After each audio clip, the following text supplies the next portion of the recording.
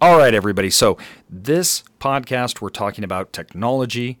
We're talking about how keyless entry systems, the back end, all of that. That front end that we're talking about, that is Janus. Janus NoKey is our sponsor here, and we mentioned it twice in the podcast about their NoKey product. So you can follow the link below to understand more about that keyless technology that they utilize.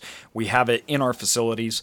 And it's a key strategy for us moving forward and how we can break into markets with an edge that other people don't have. So Janus is known for their metalwork, for their doors, everything else, but you got to check out as well the NoKey side and what's going on there. So follow that link below.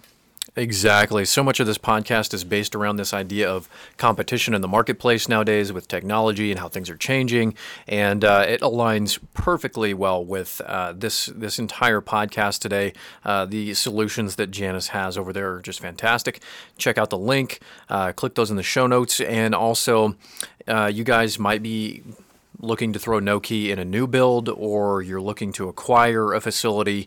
That said, be sure to check out the link below for Live Oak Bank and their incredible financing options that they've got over there. They're a partner that we've chosen to partner with here at Self Storage Income. We've used them, we've coordinated with them, have a lot of history with them. They do great work. They know the storage industry. They do extremely well, and so much of the hurdle of financing is explaining the storage industry to individuals that are ultimately going to be lending you money. And of course, you're going to have to dive into the deal and show that you actually know what you're talking about when you're working with Live Oak Bank, just as with any bank.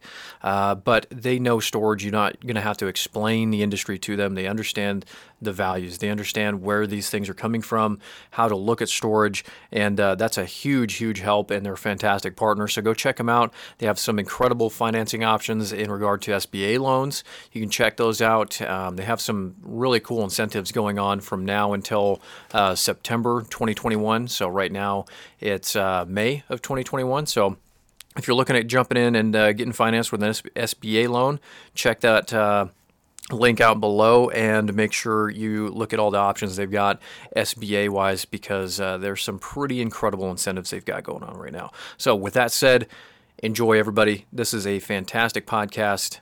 We'll see you next time. Looking to create wealth and income through high cash flowing real estate? Self-storage is the fastest growing and the newest real estate asset that has outperformed all others. What's its secret? I'm AJ Osborne, and with over 1 million square feet that we have built, acquired, expanded, and even converted big box stores, from small third-tier markets to large 100,000+ square foot facilities, we have seen it all. This is the podcast that we're going to discuss and bring on the best investors and operators in the nation to show you how to create wealth and income with self-storage. Welcome to Self-Storage Income.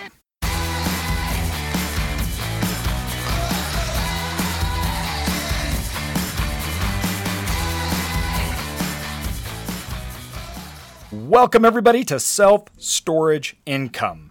And today's podcast, back by popular demand, we have Lance Watkins. Now, you may have heard of Storage Treasures, Storage Outlet, Store Local, Storage Wars, Charity Storage, and Tenant Inc. These are all things that Lance started or helped create. He's been in the self-storage world for a long time. We've had a podcast with him back, how long ago was that now? Yeah, it was a long time ago. Way back in the day. That's when we were just kicking things off. So it's going to be sweet to touch base with him and see what all is new and what's going on. And it's going to be an exciting episode. We got a lot of ground to cover and looking forward to all of it. And too, that's still today, I think one of the most popular podcasts we have. There's so many questions. So we were sitting under a flight path for that thing. Oh my goodness, that's right. You remember that? That's right. That is the one that you guys were just hanging out outside or whatever. Yeah, you can go back and listen to that, and you can still hear the planes flying over. We were hanging out. Where were we, Lance? Were we in your? You were in your house. We were on a patio. That's right. But that was a good discussion, and everybody loved it. So appreciate you coming back on for this one, because the whole world of automation, touchless rental systems, that how all of this is integrating the technology and the landscape that has changed, and what people should know about or understand that you need for a keyless entry system, a true touchless system to run through that really makes the automation. It makes it or breaks it. And I think this is the back end.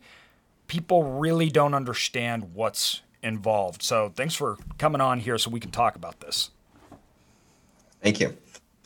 So I think we're going to cover quite a few things today, but there have been what people have referred to as online rentals for a number of years. We were one of the first companies to really dig into that space, and we've heard of contactless rentals and we've heard of touchless rentals. Right? There's been all these terms thrown around, but what I'd really like to focus on is think about e-commerce and think of the difference in the experience you have with other e-commerce platforms that you interact with on a daily basis, right? I mean, there are online stores that we all interact with that are incredibly difficult and painful, and you kind of leave with the wondering if the product's going to show up. And then there are products where it's one touch, basically. Think of Amazon and others like Shopify that have created systems like that, where you have a very simple process. It's easy to understand what you're doing, and you have an expectation of what's going to happen. So let's not talk about online rentals or touchless rentals or contactless rentals without thinking about the high bar that's set by other companies and what's in the consumer's mind, because I think that's very critical. You can provide a good experience or a bad experience, and it can make a big difference. Well, you're exactly right. And online businesses in general, they analyze something that's called a bounce rate, right? And that's when people come into their system and then for some reason or another, they don't complete that purchase. They bounce out of it. And I always like to think and tell people, your storage facility, your asset, it has a bounce rate too. You just don't track it. But for some reason, you were getting people in, whether it's your marketing or other things like that, and they didn't go through. They didn't complete that purchase. You were unsuccessful in obtaining that customer. And where in the process did that happen? And how did it happen? Like, where's your bounce rate happening? And like you said, when it's seamless, right? Like Amazon, that one click, bounce rates, super, super low. But the more complicated you get, those bounce rates go up because more people are like, I'm done. I'm not dealing with this. This is too hard.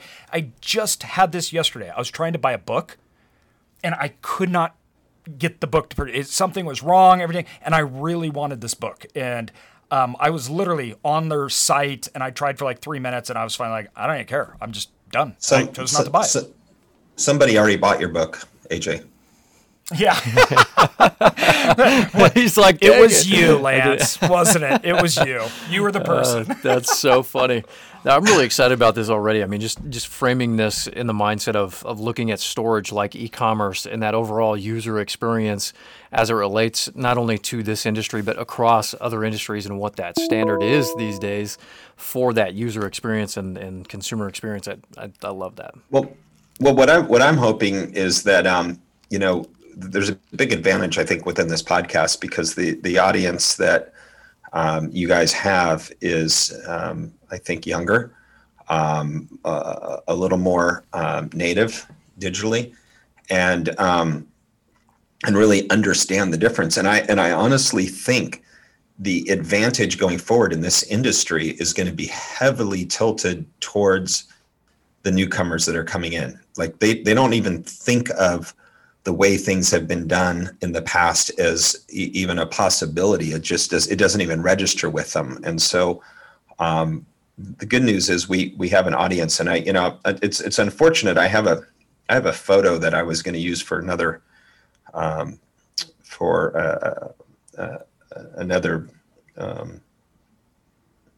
meeting, I guess is a word to say. And it's a picture of, it's actually my facility. It's one of the few facilities I bought. Most of the stuff I developed personally, and this old facility has a lift, right? And it is a piece of crap, right? I mean, it's bent up, it's dangerous. Some of the people that are listening remember seeing these things. You like lift up a gate and you put the crap in there and you close the gate and you push the button and then you go up the stairs and meet it and take your stuff out. It's terrible. It's a terrible experience. We were just talking about this the other day.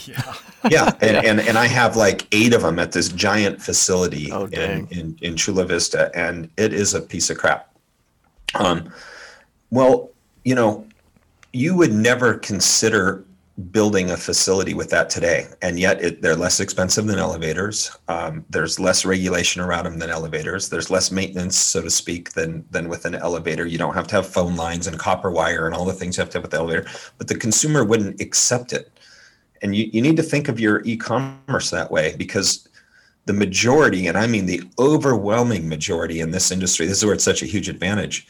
And I can go, pretty much even to the public companies, the experience that they have from an e-commerce perspective is that piece of crap lift still today. So you have such an ability to dig in here and present your product in a superior fashion to 90% of your competitors easily. Well, and so it's a topic that you can make money with. Well, and two, you also got to put into frame here that a lot of people are like, and I hear this all the time, and I don't understand why this misconception is around.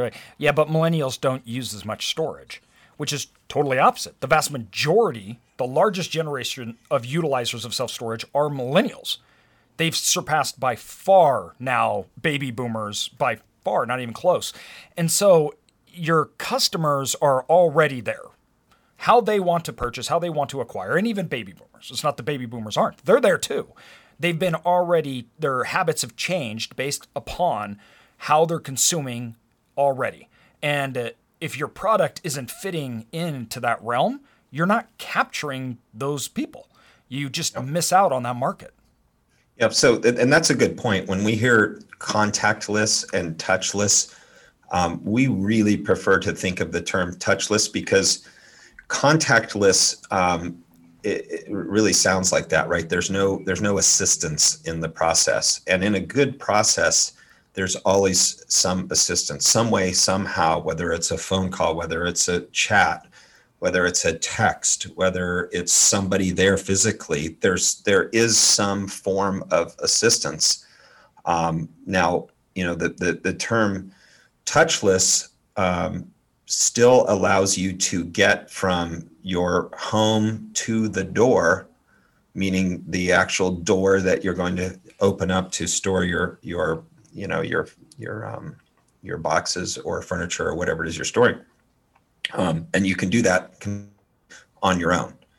But I think it's important to remember that in this process of storage, there are still people involved. There are still centers that assist and help, and they need to all be tuned in. And one of the things that we'll learn about today or talk about today are all the things that you really need to have and we can't cover everything, but we'll cover the basics of what you need to provide an online e-commerce platform. So that this is going to be a lot, in itself. I want to kind of jump right in. Like, let's get into this, thinking of this e-commerce, thinking of how this is going to work. First of all, what is involved to accomplish that? Like, what does the consumer, and when I say consumer, I am talking about like me as a self-storage operator. Like, what do I need to understand that's involved? Because I've seen a lot of different systems out there that are saying, we're keyless, or totally automated, things like that. But all they're doing is patching in. They're like patching in systems and where they're leaving keys somewhere, or it's not really that. They're just patchworking onto a site with an email. So basically somebody asks to rent it and you figure out a way to get them that rental while you're not there. Right. Even the public, even the public companies are doing that, right? If you guys can imagine this, the biggest companies in the world, some of them worth 40 billion, did not have the ability to rent online. And I'll tell you that the biggest driver and probably the single biggest change management element that's hit our industry from an e-commerce perspective has been COVID. I call them the 3 blind mice. in an organization, and that's the chief operating officer, the chief financial officer, and the president. And often they are the biggest barriers to any sort of innovation or moving forward, because of the world they've lived in for the last 40 years has been so profitable, so easy, they haven't had to compete. And so they don't really want to work. They don't want to be disruptive, because what we're going to talk about today is very disruptive to your organization. You have to be prepared to rip some things apart to provide, an e-commerce or a touchless experience. And there are varying ways of doing it. You can get as sophisticated as of electronic locks and electronic gates and things like that, and Bluetooth entry systems, or you can go to, call it, combination locks and still have a way to get through gates. So there are varying ways to provide that level of service, but it's still disruptive to your organization, and everybody is going to have to work, and everybody's going to have to teach people new systems, and there's going to be education and software changes and migrations to cloud from desktop versions that people are running on, and all the systems have to be into the cloud, and we're going to get into that in a minute. But this really comes back down to your point you made earlier, Lance, where some of the biggest opportunity is for the people that are just coming into the industry, because they don't have to destroy what they built 20 years ago, which now doesn't work as efficiently. They can actually start up and build brand new and have processes and systems that are based upon this that allows them to compete better than the big boys. Right. Or they're going to look at what's existing, right? What did they just buy in that building? And they're going to look at it and go, are you kidding me? Really? Guys, this is how you do it? I mean, I remember meeting you years ago, you coming out of the insurance industry and visiting a storage association meeting and walking around going, really? This is how you guys are doing it? It was shocking. Seriously? Yeah. Well, believe me, all the newcomers are going to think that as they come in.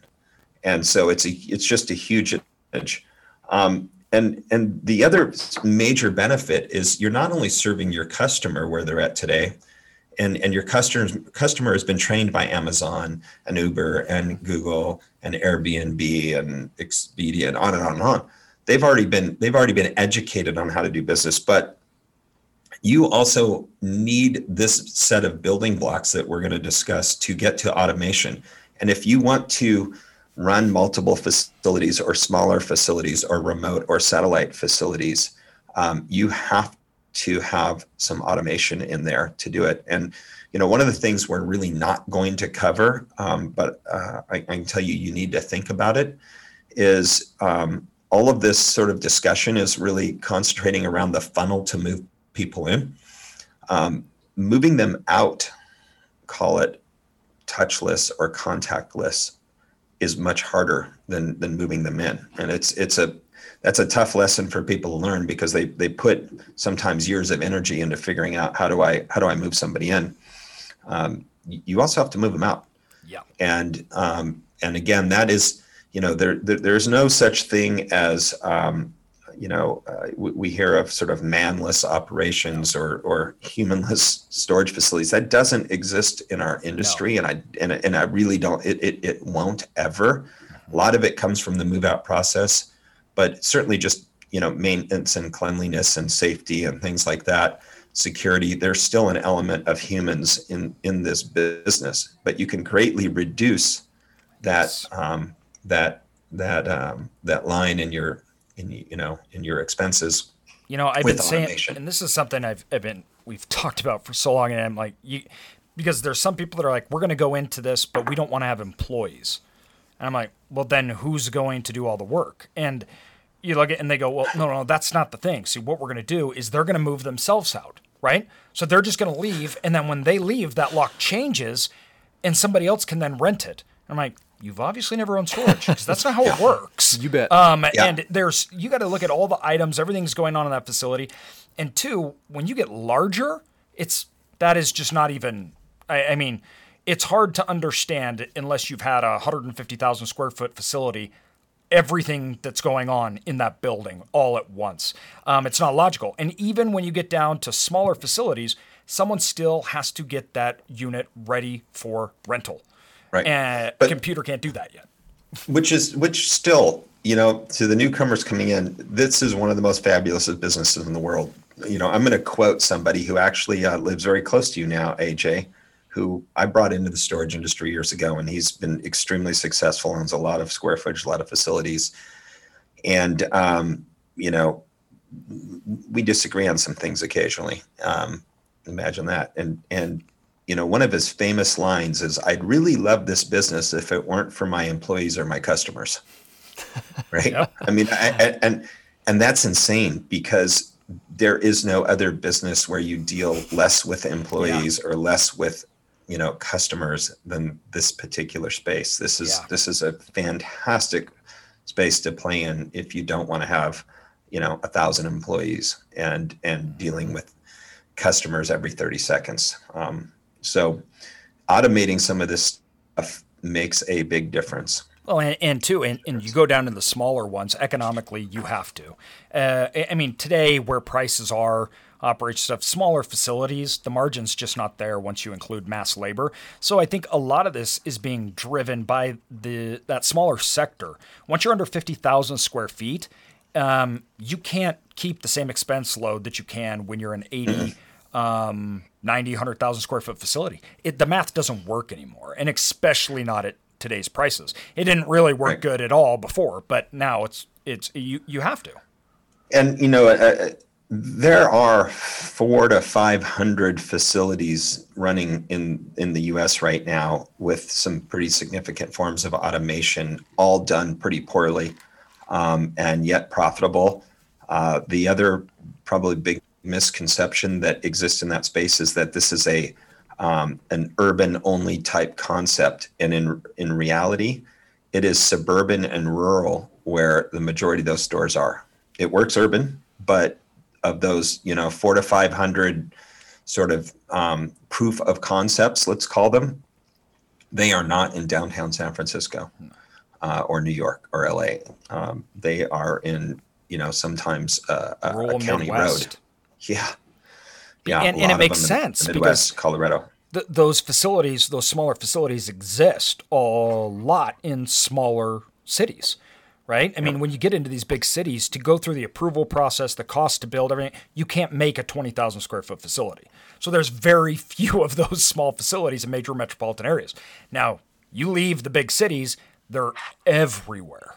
And you go across all these small cities across the entire country, and your average square foot really starts to drop.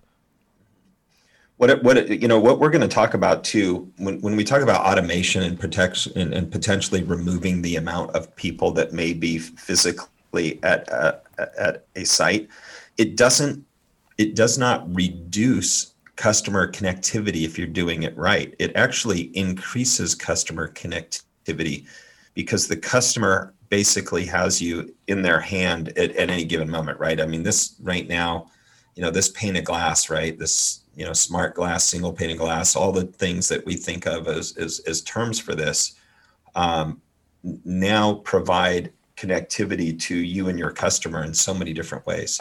Well, so don't think of automation as maybe less customer service. It actually increases customer service if it's done right. Well, and I've heard people, and it was interesting. I was at a show, and the guy's like, I know we could do that, but I want our customers to come in, and I want them to have that personal touch and to work with our manager. And I was like, but do your customers want that? Yeah, exactly. Like, I get that you want that. That's great. But do your customers actually want that? And when dealing with storage, I think the vast majority of people, the answer is no. I need a storage unit. I need to get into it. And I don't need it when it's convenient for you. I need it when it's convenient for me. So we called this process online rentals for the last 7 or 8 years that really we've been working on this. And up until COVID, you still had all the public companies not doing it. You still had the majority of the large operators not doing it, and the small operators. And you had so many mid-level management people pushing against the concept because they believed, I I don't think they believed it, but they said, if I can't peer into the eyes of that customer across the table, I don't know whether they're a good renter, right? And I just can't automate this. Well, COVID came about, and all of a sudden it was like, I don't want to take money. I don't want to take cash. I want to lock my front door. I want to put lines on the floor. I want to do everything in the world. Now, the real estate mentality wasn't really thinking about the customer. It was a serious, call it greed, either worried about HR issues or just paranoia themselves. And they started making changes. All of a sudden the calls were like, how in the world can I do business online, and how fast can I get there? Overnight. Yeah. Overnight. And it's kind of sad. Well, for all you new people, it's fabulous, right? Because this is your competition, that the only way they could see a path forward and improve their business and actually assist the customer where the customer wants to be anyway was the threat of dying, right? With yes. COVID. So the literal threat. Yeah, that's what it took to make change. Yeah. I mean, I've been working with change management specialists in this industry now for years to and there's certain things I've thrown in the towel. I've given up. Yeah. Right. Yeah. I'm just going to go beat the crap out of them. I'm just beat the shit out of them in competing with them, because they're just not going to wake up. And so it's never been a better time to be in this space. 100%. So let's talk about what goes into this whole online touchless rental system. What is needed? So let's think about it. Since we're gonna talk about e-commerce, let's just think of building a shopping cart, right? What would you put in your shopping cart if you were on Amazon or any great good online retailer before you checked out? And we're gonna kind of go down the path with our shopping cart and talk about the various things you put in there. First of all, is that you have to be in the cloud now.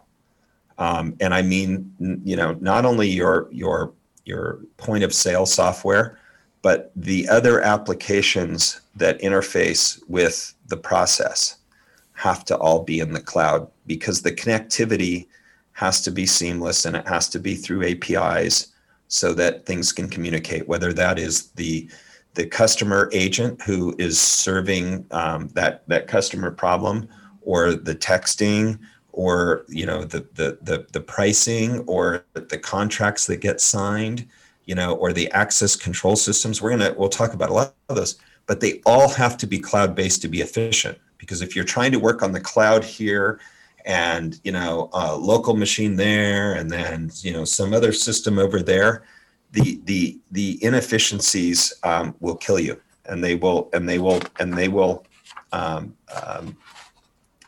slow you down, which is one of the things we're going to put on our shopping cart in a minute, is speed. But the next thing, the reason you're going to be in the cloud is because you need access to your data.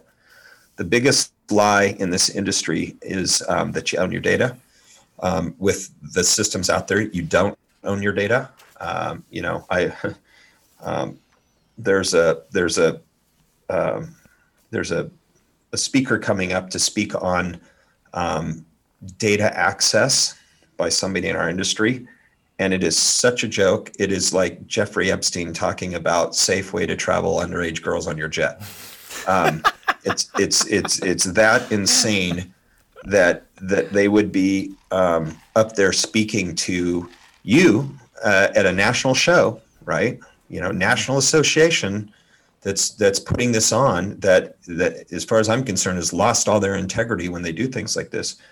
But they don't have access to their data. And if you don't have access to your data, how do you get people in? How do you sign contracts? How do you use various payment tools? If you want to get to one-touch purchases like you have in a lot of the systems now, which is what built Amazon. If anybody read Jeff Bezos's letter to his investors, how many billions of dollars of value was created just by one-touch purchase. You have to have unlimited access to your data, and it has to be in the cloud, right? So now you'll see there are some emerging technologies that are actually coming backwards and putting some stuff on site and some stuff in the cloud. That's probably bigger data plays more customers coming through, AI doing things on the fly. We don't really need that in our industry. We can live in the cloud forever and have optimal situations. Now, hold on. Before you go too much farther, I want to go back to this. Explain the advantages of the people that have access to it. We say data. Everybody's like, yeah, big data. That's super important, right? Explain the advantages of those that have a lot of data and have control over it in the storage industry versus those that are running off single store information, and why those that have access are tromping the other ones that don't. Because it's one thing to say, yeah, data is important, but I think a lot of people have a really hard time to understand how that plays out in reality on a day-to-day mode. Well, there's so many ways to unpack that, and we could do we could do 3 of these podcasts just on that topic. So I'm going to go way into today. I believe that public storage for a various combination. One, their major investor just beat the crap out of them recently and said, "Hey, we're going to change your board, and you guys are really sucking in how you're running your business, and you need to get more aggressive, and blah blah blah, and your tech sucks." And I mean, they just tore them up inside out. So they stepped up, and then they have gotten more aggressive, but they also have gotten very aggressive, and they were criticized for laying back and waiting. And I give you a perfect example, and I'm picking on Public Storage right now. The previous CEO of Public Storage, I remember, and it wasn't so long ago, and you may have even been sitting in the audience, AJ, but at one of the last shows that he spoke at, technology came up, and it was a panel discussion, and they asked the CEO of Public Storage a question about technology, and he said his answer was unbelievable. It was, we just sort of wait around and see what happens, and if we see something, maybe we'll move that direction. Now, this is the largest company in the world in the industry that is innovating absolutely effing nothing. Right. So I can understand why those investors were upset. A lot of change has happened very recently with that company, and they've got ultra aggressive. Now, getting back to data, their offers, what they are paying currently in the marketplace is setting new records every day. Every day. When you say setting new records, caps. You're talking blowing anything in the past out. Blowing things up. $500 a foot for properties that aren't even leased up, right? Not even leased up. Now, how is it that they're doing that? Is it that they're under so much pressure from one of their large investors that they're just throwing money out there? I don't think so. They're a very conservative, a very, very smart company on the real estate side. I think that they have access to data that none of us have, and I'm pretty certain I know how they have access to that data. And I think that they're able to analyze deals very quickly and say, you know what, we can move these rents 60%, right? Mm-hmm. So that 2.8 cap, that they're buying you at is maybe a 5.5, Yeah. It's a big, big spread.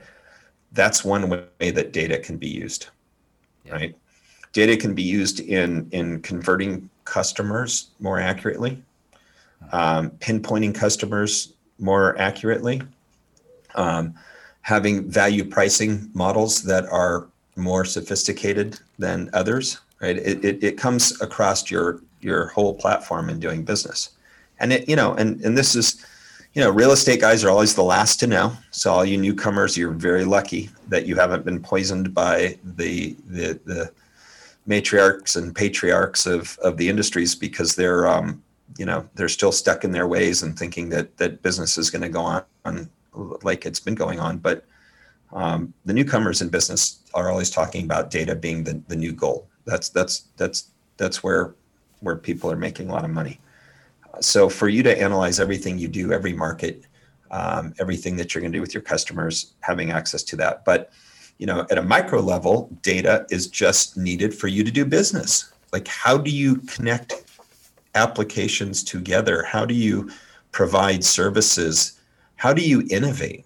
Right? Well- If somebody approaches you and says, "Hey, I have a new access control system. I have a new AI tool. I have a new bot tool. I have a new call product. I have a new collection product." Just go on. The list goes, it doesn't go on and on because we have a simple industry. There's maybe only 20 of those things. But as innovation happens and they come to you and they say, "I think I can improve your business, your operations, or your customer experience," and you can't plug into that, do you own your data?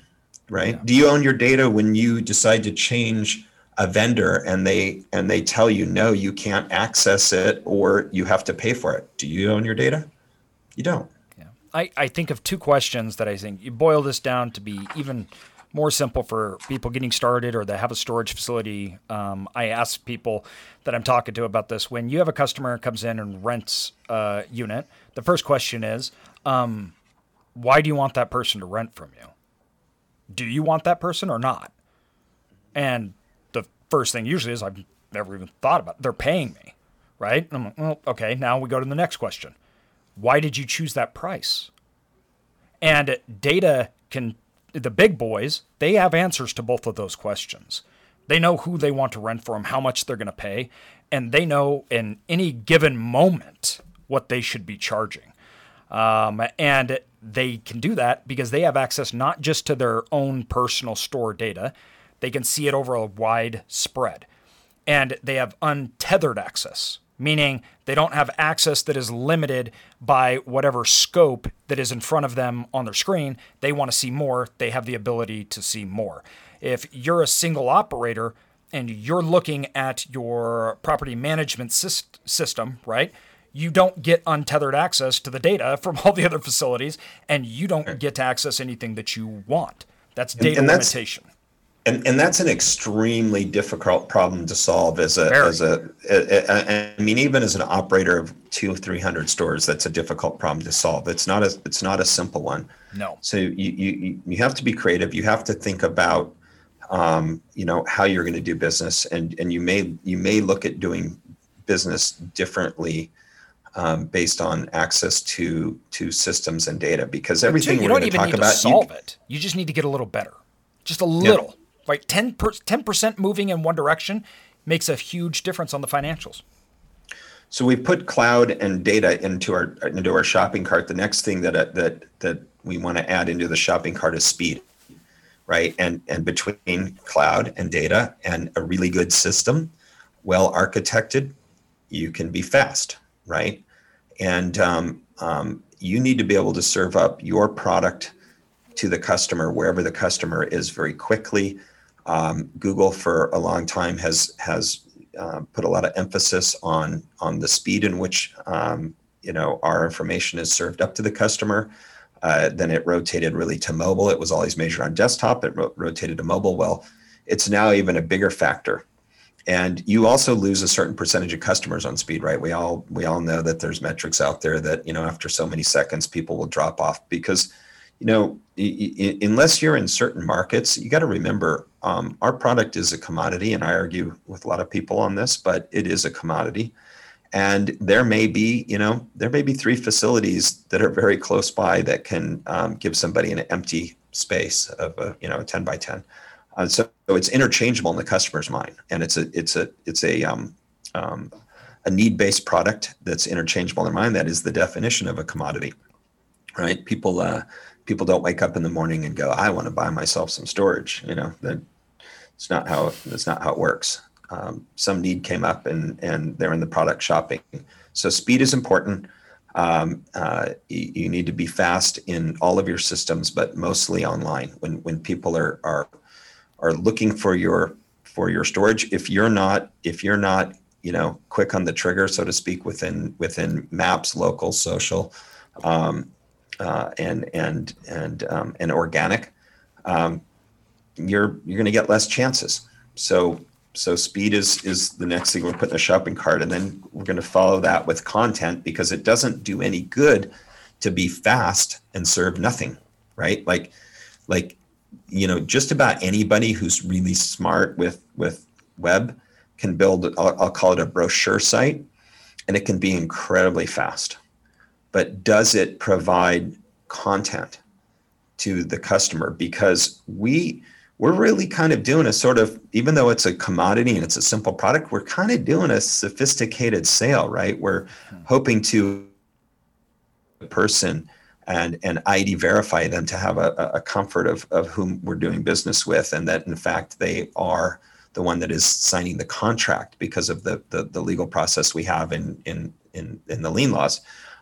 We have to have contracts, right? So we have contracts in this industry. They're month to month. This industry is built on a month to month platform, and you need to be able to serve that up. Customer needs to be able to decide, what space they're choosing, because they're not getting in a golf cart now with COVID, or at least, now they're coming back hopefully to the golf cart. But, they're basically, their golf cart was looking at your sizes online and trying to say, oh, does that work for me? And that's kind of a difficult thing for a lot of people to have that spatial awareness. So what does that content look like? Is it video? Is it automation? Is it some kind of other tool, right? You make those decisions, but you need that content. You need the content that relates to sort of the upsells. If you have insurance products or auto pay features or electronic locks, what's the content to deliver the value to the customer when they come in to that experience, so that you're ultimately ending up at a higher level of rent in that value pricing model, right? And value pricing, and there's a lot of terms for revenue management, value pricing. I don't care what we call it, but give the customer the opportunity to pay you a little more, and a lot of them will. Well, and this is really important, because you're switching out. So you're saying, all right, I can't train if you're coming through online, which a huge percentage of renters are. To give you any comparison, as of right now, we know that 85% of our renters come from not just online, but mobile. If you're acquiring them through these means, and they're actually renting through these means as well, they are no longer meeting face-to-face with that manager. So that manager, if they're trained to upsell, and you have all these things that you're wanting to do, you're wanting to train them to pick the correct unit, or maybe upsell them a unit, or the insurance, boxes, all that kind of stuff, you need good, clear content to get that sell, to make sure that sell is completed. And you see this, like you mentioned, like Amazon, for example, right? You can go and actually look at the changes that Amazon did to increase their cart size. Absolutely fascinating how they can make one person goes to buy one thing, which they had only one thing they wanted to buy. They went to buy a specific thing. They leave with 3 more items in their cart, right? And there are really good ways of going about this. But 2, if you mess that up, it actually increases your bounce rate, meaning that people get frustrated, they get annoyed, and then they leave instead of acquiring. So if it's not even done right, you can actually have the opposite effect. Instead of increasing your cart, you've decreased it, and they don't go through with the purchase. So this content creation is extremely important for that online acquisition and payment. It's also important from, everybody's heard of SEO and where you show up on maps, right? So content all plays into that as well.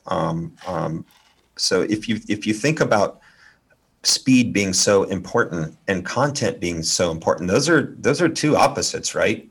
Yes. Because if you've got the entire set of Encyclopedia Britannicas on your landing page, and you're going to try and deliver it up in 0.3 of a second, it's kind of hard, right? So you have to be very clever about the systems you're using, the designs you choose, how you access your data that you need, and how that's served up. So that's a tough problem to solve, but it has to be solved if you want to compete. You have to have the right content, the right place, and you have to do it fast. The next thing in your shopping cart, right?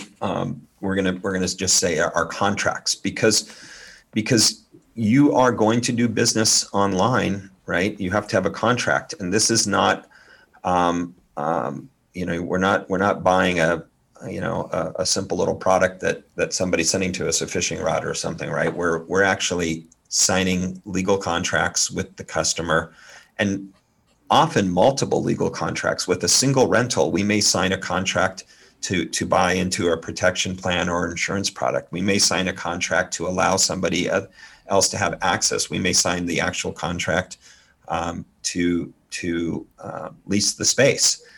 We may sign a contract for auto pay, right? So there's multiple contracts, and the attorneys still like those separated. So how do you, again, have those contracts in the cloud?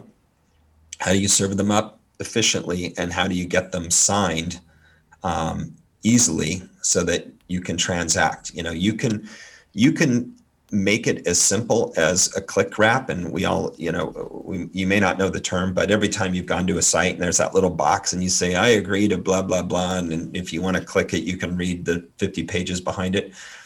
You can do a lot of this stuff with a click wrap. We just didn't think in our service offering that it really made sense to do that, because the systems are out there now where you can actually build contracts on the fly in the cloud that are specific to the transaction you're doing, right down to the necessary digits you need, and the credit card that doesn't expose you to any PCI issues or the tenant's name, addresses, et cetera, et cetera. So those contracts are super critical, and then how you store them, how they're accessed, how the customer can access them. That's a critical piece as well that you have to have.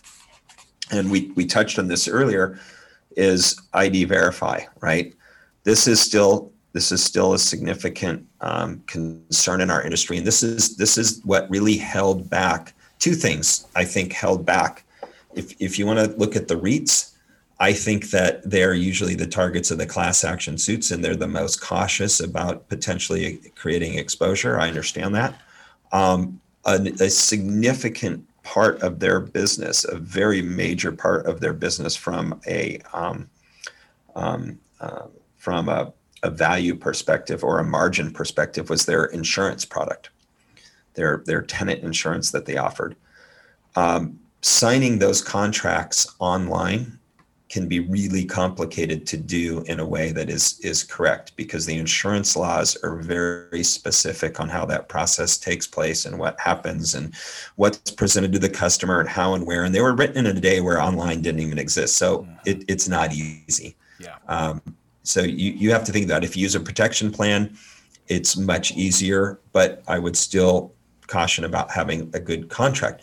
Now that you've got that, you want to make sure who you're dealing with some form of ID verification. So, if you use Apple, you've used an ID verification. If you have an Apple credit card, if you've used Airbnb, if a lot of banking now uses ID Verify, right? Because certainly the amount of theft and hacking that's happened with people that have created a lot of loss in the marketplace happens to do with people impersonating others. So there's a lot of tech around that. It was never imagined for the storage industry. It was way too expensive and too complex for the storage industry. But we're able to sort of piggyback on that now and utilize tech like that so we can ID verify. I think that's really important. And in all honesty, I think that these systems do a better job than our managers, right? Absolutely. Now, you may choose as an operator, and I believe me, I'm a huge belief in freedom of choice from a business officer. If you've got a 6'6" dude standing in front of you, and the idea is a 5'5" woman, and you choose to rent to them, right? That's kind of the F it button in the software is the way I look at it. You just say, no, I'm renting to that person. But with those systems in automation, you kind of eliminate that, right? And so I think that these systems can do a better job day in and day out than our manager can do. Yeah, because I agree 100%. We do audits through all our facility, lease contract audits, and you will be shocked. Even our best managers, we do our random polls of X amount of leases, and we go through for quality assurance. And this is very time consuming, by the way. We have to have people that are going to spend mass amounts of time. We think that it's important and part of the training. And for ones that don't do it, they're just putting their heads in the sand because a huge portion of those contracts are wrong. And people may say it's not that important or it's little things or whatnot, but it doesn't matter. It's wrong. The online system, almost all the issues that we see on those pulled audited contracts would eliminate.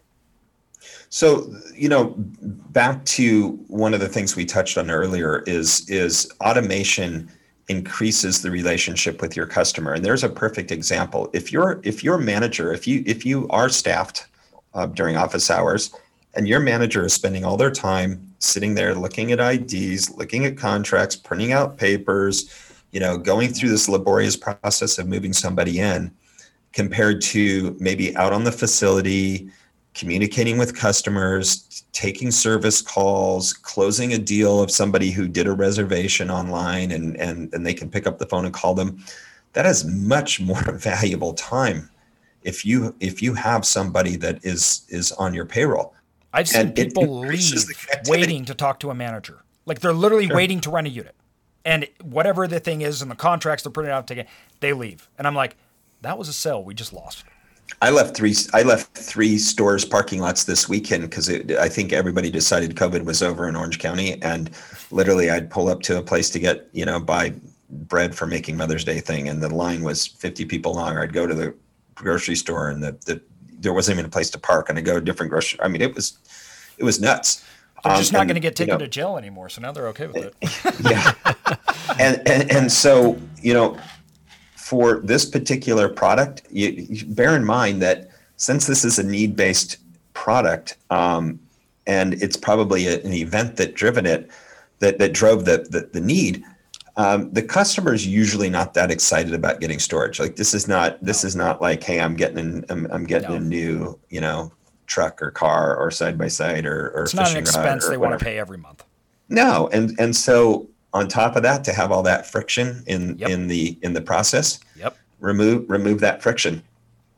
So we've covered the cloud and the data and the speed and the content and the contracts and ID verifying, right? What's the next big piece you need to do this, right? Offer, consideration, acceptance, right? So consideration, payments are a key part of this business, no matter how you slice it. And when you start getting into different sophisticated systems, you may choose to have that first payment go through Apple Pay or Amazon Pay or any form of payment system that the customer is already engaged with, right? If you think about when we buy something with Apple Pay, all of the information to build a contract is really within there. So if we wanted to use that in our ecosystem, that may close more deals because we can get to one touch or pretty close to one touch in a relatively, complicated process. So the payment section is important from the perspective of converting customers, making it easy to use, but then it flips around once you have a customer because if all of you that can remember sort of web metrics, right? There was this number of visitors to your site or visits per customer, right, was a metric. And back in the day, if you had a really busy website, I had a website that I had the largest trafficked website in the world in 2009 or 10. We were way beyond public storage and people were like, oh, with that much traffic, we can run ads, right? That was a big thing, like all this traffic. Well, the perfect number of visitors to your website or visits to your website is 1 and done. They come in, they find what they need, they rent it, they pay for it, they go into auto pay, and they never come back to your website. You may, if you're really a sophisticated operator, you may reach out to them to move them off to a different payment portal that reduces the cost because the payment area, you're having massive margins pulled away from you with a lot of the systems because you don't have access to your data. You don't have the choice of payment processors, right? So, for the low rate of 2.7% or 2.9 or 3, or we've seen stuff as higher than 5 in our industry. 1% of gross revenue is, about 4% NOI, 3.5% NOI. That's huge. Yeah. It's huge. This is a game of pennies. Yeah. So payments are not only really critical to make it easy to do business, but it's also critical in the margin that you're operating on going forward, so that you're most competitive in the marketplace. And I think this is the last thing in our shopping cart, is once they've done all those things, they've signed their contracts, they paid the whole deal, they got to get access. Right? We touched on that earlier. How do they get to access to your site? Well, we've been solving that for probably 6 or 7 years, sort of get them through the gate, but that doesn't necessarily always solve the problem, right? How do you expose empty spaces on your space to a potential customer, the right customer, and not anybody that comes through? How do they know how to find the space that they've rented? How do they access the space? And there's a lot of different ways of doing that. You can go as sophisticated as like an electronic lock, like a Janus type product, that they can use a Bluetooth and a phone and a native app and open it, which is a pretty cool way to go. It's an emerging technology that's just starting to come into our industry. Like if some of you have visited hotels now, where you can go straight to your room and you bypass the front counter and check in and all that. You literally open the door of your hotel room. Or you can have some other various form of system. Then there's multiple ones you can do. We won't go into all of them now, but they really need that access through the gate. They need to understand the timing, and that access can be more than just the way to get in, right? If you have that access and it is your data and you own it and it's in the cloud, what if I adjust it? What if I have a customer that's in my system, remember content, and I say, hey, by the way, if you upgrade to this space, you'll get 20% more access. It's your facility. If you want to give a few extra hours on either end to access the facility, maybe you want to give 24-hour access depending on the market, right? How do you do that? And how do you make that decision in the shopping cart, in the e-commerce, to AJ's point that they've gotten better at adding more things into their cart? You need all of those things, right? You need the cloud, the data, the speed, the content, the contracts, the payments, the ID verify, right? You need all of that in your system. These aren't simple systems. This isn't easy. You'll have a lot of people if you've got some graybeards in there. They're gonna push back on this because this is just storage. They don't need that. Well, I'd rather have that than not have that if I'm serving a customer.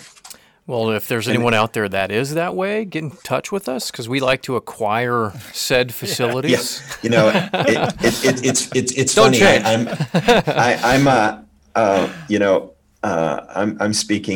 I'm speaking in Vegas, and I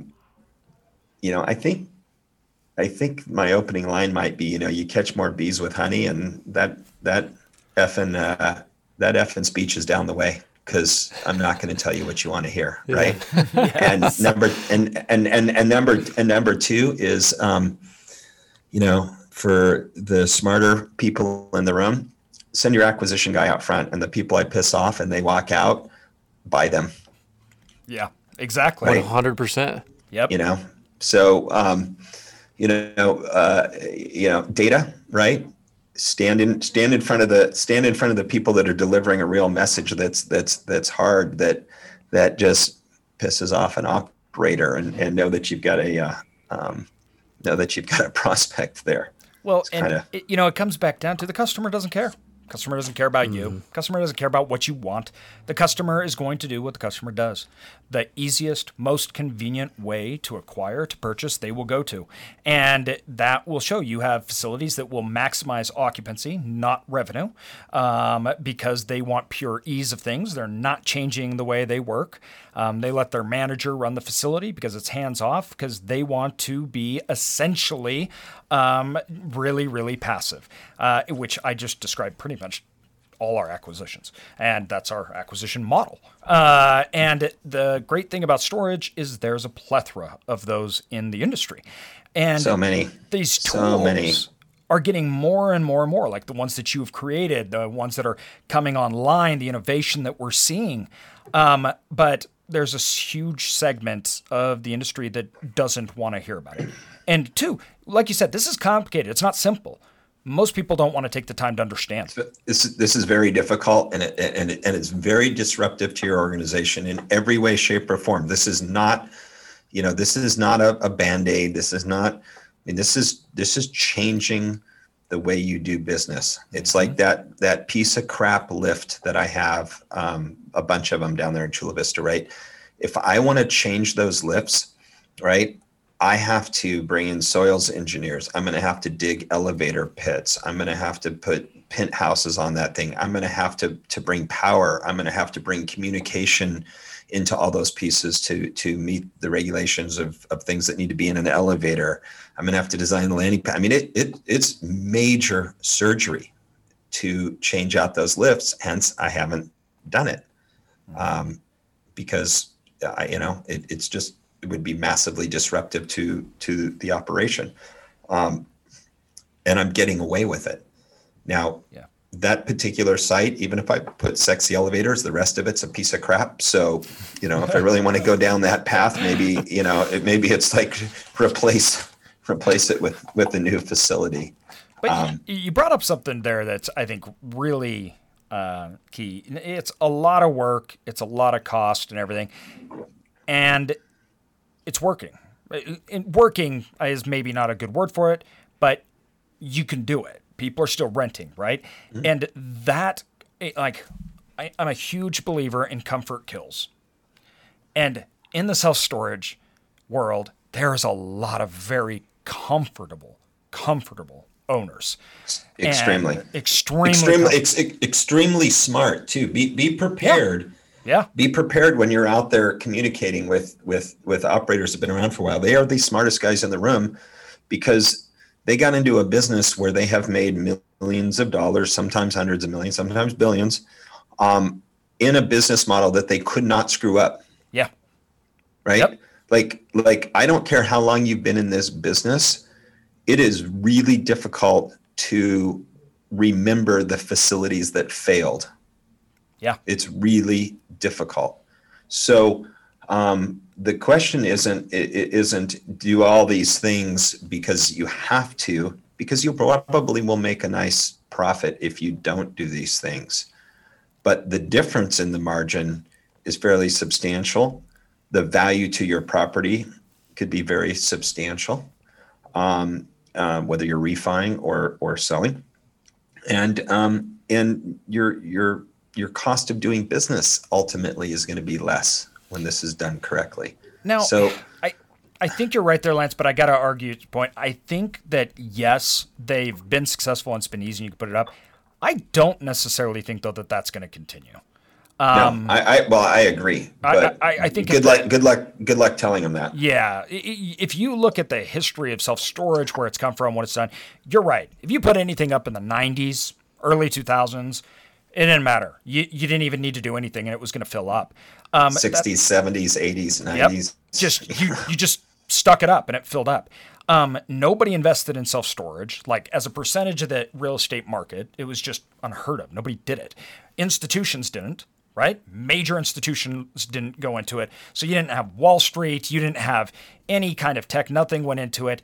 But that's changed. And the development cycle that we are in is unprecedented over the last 5 years. You have added so much square footage of self-storage in this country that you have to go, the competition's going to start to be felt, and people are going to have to compete. And you really feel that when times aren't good. Now, we just went through COVID, but the government basically didn't allow anything to stop. So if you go into a real crisis that is not lifted up, industry, everything else like that's not lifted up, consumers aren't lifted up by the government, you have something like a 2008 today, that is not the same as a 2008 when it happened and there was no institutional players and there was no mass development cycles, right? And these things are going to be the difference of those that make it, those that grow, and those that succeed. I truly believe that. 2020 was the best year for every storage operator, period. Ever. Like and you had to have a real loser somehow for that not to be the case. Yeah. So, COVID not only drove some innovation and drove some change, but, let's call it the stimulus check. It was funny. I was reading, I was looking at something social for my kayak on Instagram this morning, and it was an electric motor that could go on the rudder and help power the kayak, right? Yeah, because you're lazy. And I'm reading the comments with this part, and the first comment I read is, that's the first thing I'm going to get when I get my stimulus check. Yeah. Right. That's what now think about it. Right. They don't think that our industry wasn't helped out by the stimulus that was put out there, because you could directly see a correlation in occupancy levels and stimulus. Just they like bought you can, toys. Yep. They bought toys. They bought new homes. Go to a camping store and try and buy something. Go to a fishing store and try and buy something. A boat, an RV, a motorcycle, a side by side, you name it. Yeah. Right. And so our industry did very well through this. That doesn't mean we always will. Exactly. Now, obviously, Lance, we could talk about this stuff all day. This is such amazing information and good content, and we appreciate you coming on here and sharing it with us. For anybody that wants to learn more about all this and about what's going on in the industry, everything, how can they get a hold of you guys? Where can they go to contact you? So, Tenant Inc., Lance at Tenant Inc., you can reach out to me. I get so many emails. I could miss that email. But that would be the best way. Reach out to any of the contacts at Tenant Inc. And we're a full service platform that's building technology similar to maybe what you could consider Shopify within the industry. But we kind of gave up on the dream of people working together and systems working together and data flowing and all that. It's not going to happen. It's essentially a monopoly now that can kind of controls that in our industry. So we're building a platform to put all of those pieces together. And, we've been working on that for 7 or 8 years. And, that's where you can find me, and I'll be there for a while and building this company and providing better service. And the driver of this company was the customer. That was what we looked at first. We said, how's the customer missing out in our product offering and our service offering, and why? And how do we solve for those problems? And everything we did, everything we invested in, and everything we built was started with a customer story. And I believe if you do that with your business, you'll probably find a lot of success. I couldn't agree more. I love that. We'll put this all in the show notes, everybody, so you can reach out all about Tenant Inc. And Lance, as always, thank you for coming on, sharing all this knowledge and giving insight to, I think, a world that most of our listeners and other people just have no insight in. It's super helpful. We appreciate it. Thank you. Thank you, guys. Definitely. Thanks, Lance.